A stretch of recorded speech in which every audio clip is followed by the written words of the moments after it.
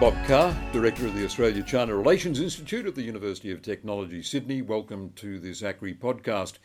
Today I'm joined by Gordon Houlden, Director of the China Institute and Professor of Political Science at the University of Alberta in Canada.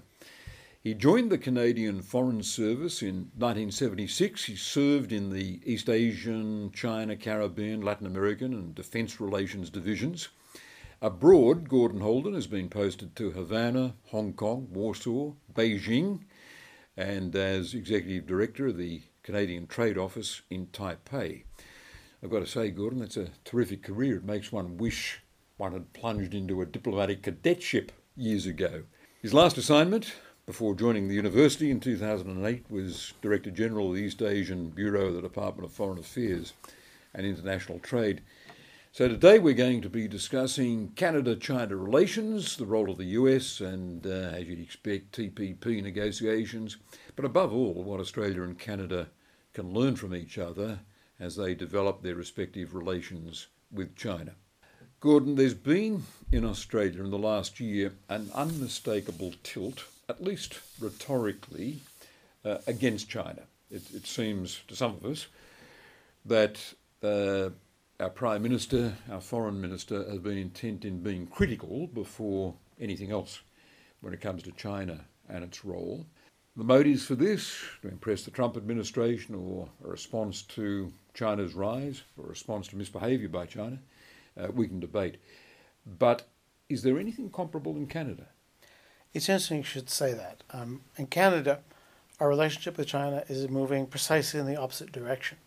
Since the election of our current government, headed by Justin Trudeau, almost precisely 2 years ago, the Chinese have characterized the relationship as entering a new golden era. I think in some senses we're catching up where Australia has been in the past. But within Canada itself, led by the government, we are seeing attitudes towards China taking a much more positive aspect. Our previous government had been wary of China. This had been picked up by the Chinese side, and they reacted coolly. We now see, however, and we've already had one very successful trip by Prime Minister, another coming up very shortly, that an understanding for China that Canada is taking a longer-term strategic view and is actually attempting with, not say complete success, but with considerable success in leading public opinion and not being caught up in a whipsaw of charge and countercharge, which I think can be hazardous in terms of managing the relationship. So two things stand out for me in what you said: the longer-term strategic view of the relationship and the leading of public opinion. I presume you meant towards a positive view of the potential of the China relationship. Absolutely, and I think that leadership role is critical. China will always be, to some extent, controversial. I think it's true of great powers. It's true in our case with the United States, where we have a very close, intimate relationship of long standing. But there's always going to be positive and negative elements. I think in the case of China, where, in the Canadian case at least, I don't know about Australia, where understanding of China is often rather basic. And when an understanding is not profound or deep, the public can very easily form opinions, one way or the other, but opinions, let's say, that are led by a negative development, an incident, etc., which takes us in a direction where we do not want to go. I think that is where I think that the governments, I should say, because we have powerful provinces the way that Australia has powerful states, governments in their collective need and educational institutions to be taking a long-term view, which doesn't ignore the negative short-term developments or individual incidents, but looks beyond them to where we want to situate the relationship several years on. We're probably not going to be as long-term in our perspective as China tends to be. I'm not talking about decades as they can be, but rather looking more than just a few weeks or months ahead and to where you want the relationship to land. And we have to compete with others for market share, time of their leadership, etc. So a government that wants to move beyond the incident of the day, deal with it perhaps, but then move on, I think that's critical to our success. Is there evidence of American pressure on Canada about you getting too comfortable with China? Because the US Embassy in Canberra has been very agitated about what they they see, I think excessively agitated, about what they see as Chinese soft power. In particular, the readiness of the Australian government to approve the sale of the Port of Darwin to a private Chinese company. They got very agitated about that, is there? And we assume that their representations are behind the recent tilt in attitudes towards China by Australia. Any evidence of that from Canada? There is some evidence. The US-China Economic and Security Commission, which is a part of Congress, not of the executive branch, has been recently outspoken in a way that they have not been outspoken in the past about the sale of one small Canadian high-tech company to China that has had Defense Department purchases. It's one of their major clients. This is not something we saw previously, so this, I think, is a relatively new development. What we haven't seen as yet, to my knowledge, is substantive public comment at the highest level. What might be happening behind closed doors with the U.S. Embassy in Ottawa, it might well be there's something similar. But there can also be what I would call sometimes of anticipatory fear. In other words, you begin to flinch or to pull back because what they might say or do, that is the Americans, and that to me can be as pernicious and problematical. It's problematical in another way. You may find, if we go all the way back to the 60s, before we established relationship with China, we wanted to. We were one of the earliest in 1970.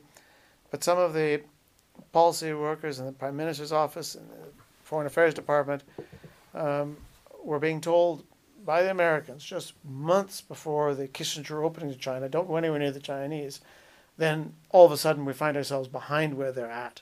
And this is one of the dangers of, well, in my view, if you become too gun-shy, so to speak, to use a Canadian expression, perhaps an Australian one as well, if you become fearful of what the Americans might do, when they may not even have said or done anything, then you're going to be constrained, excessively constrained in my view.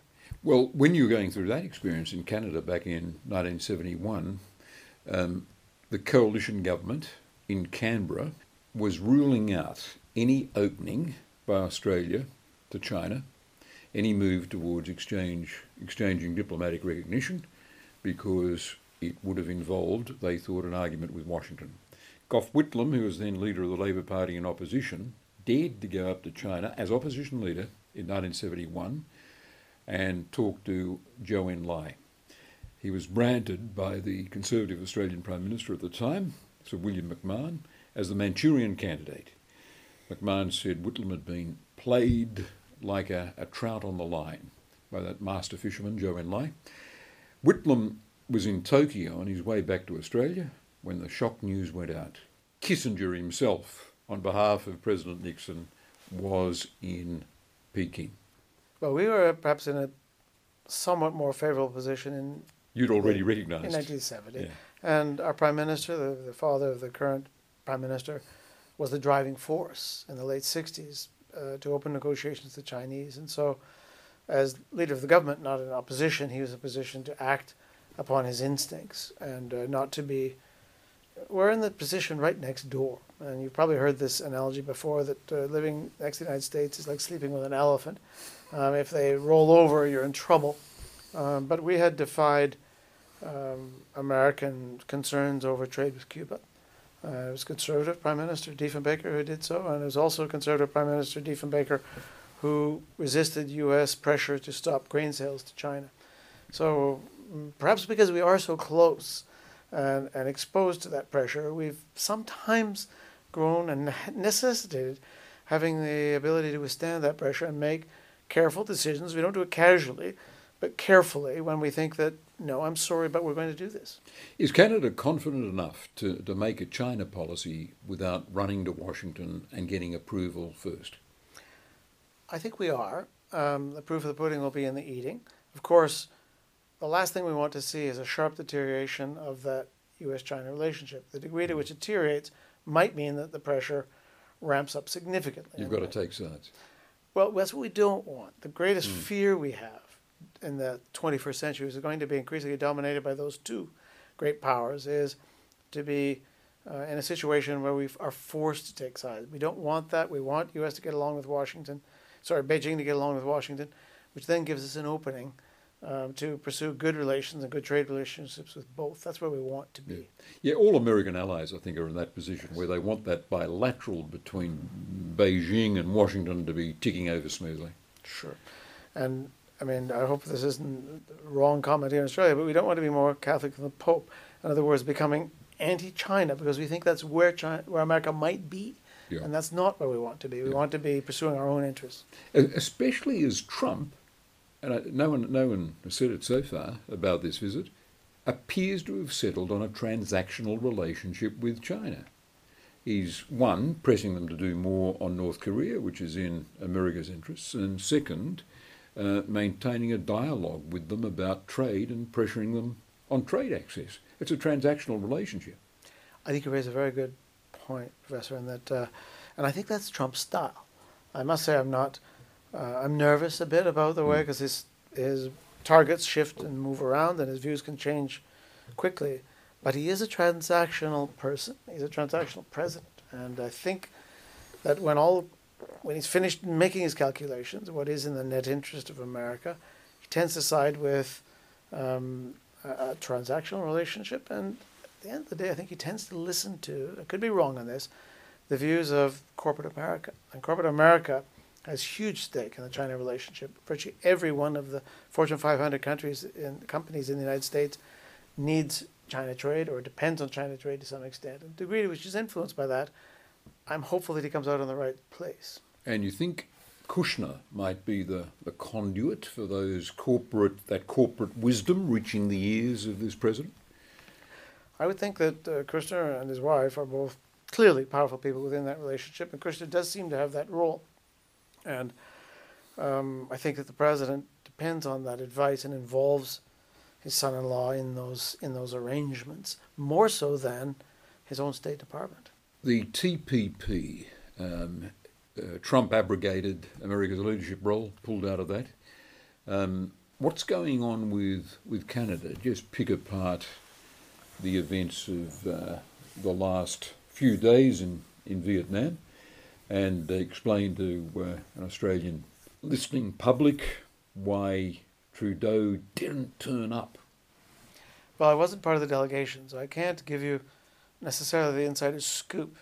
But the TPP presents a dilemma for us with President Trump in a way that it didn't with President Obama. President Obama, we saw, and our previous government realized that if TPP was going to go forward, giving our Asian partners privileged access to the U.S. market, access which Australia already had and which Canada already has, that we needed to be there particularly for the Japanese market. So that was the calculation we made. But when the Americans withdrew from TPP, and when Trump continued with his electoral commentary post-election and as president, that TPP was a menace, basically something which we wanted nothing to do with, we began to recalculate. I'm regretful that we ended up with this imbroglio, this problem in Vietnam, which would not have been something which I think is in our net interest, and is embarrassing all around, embarrassing particularly for us. But if TPP were to go forward with us in it, one of the challenges for us is that it will lower significantly tariffs on automobiles.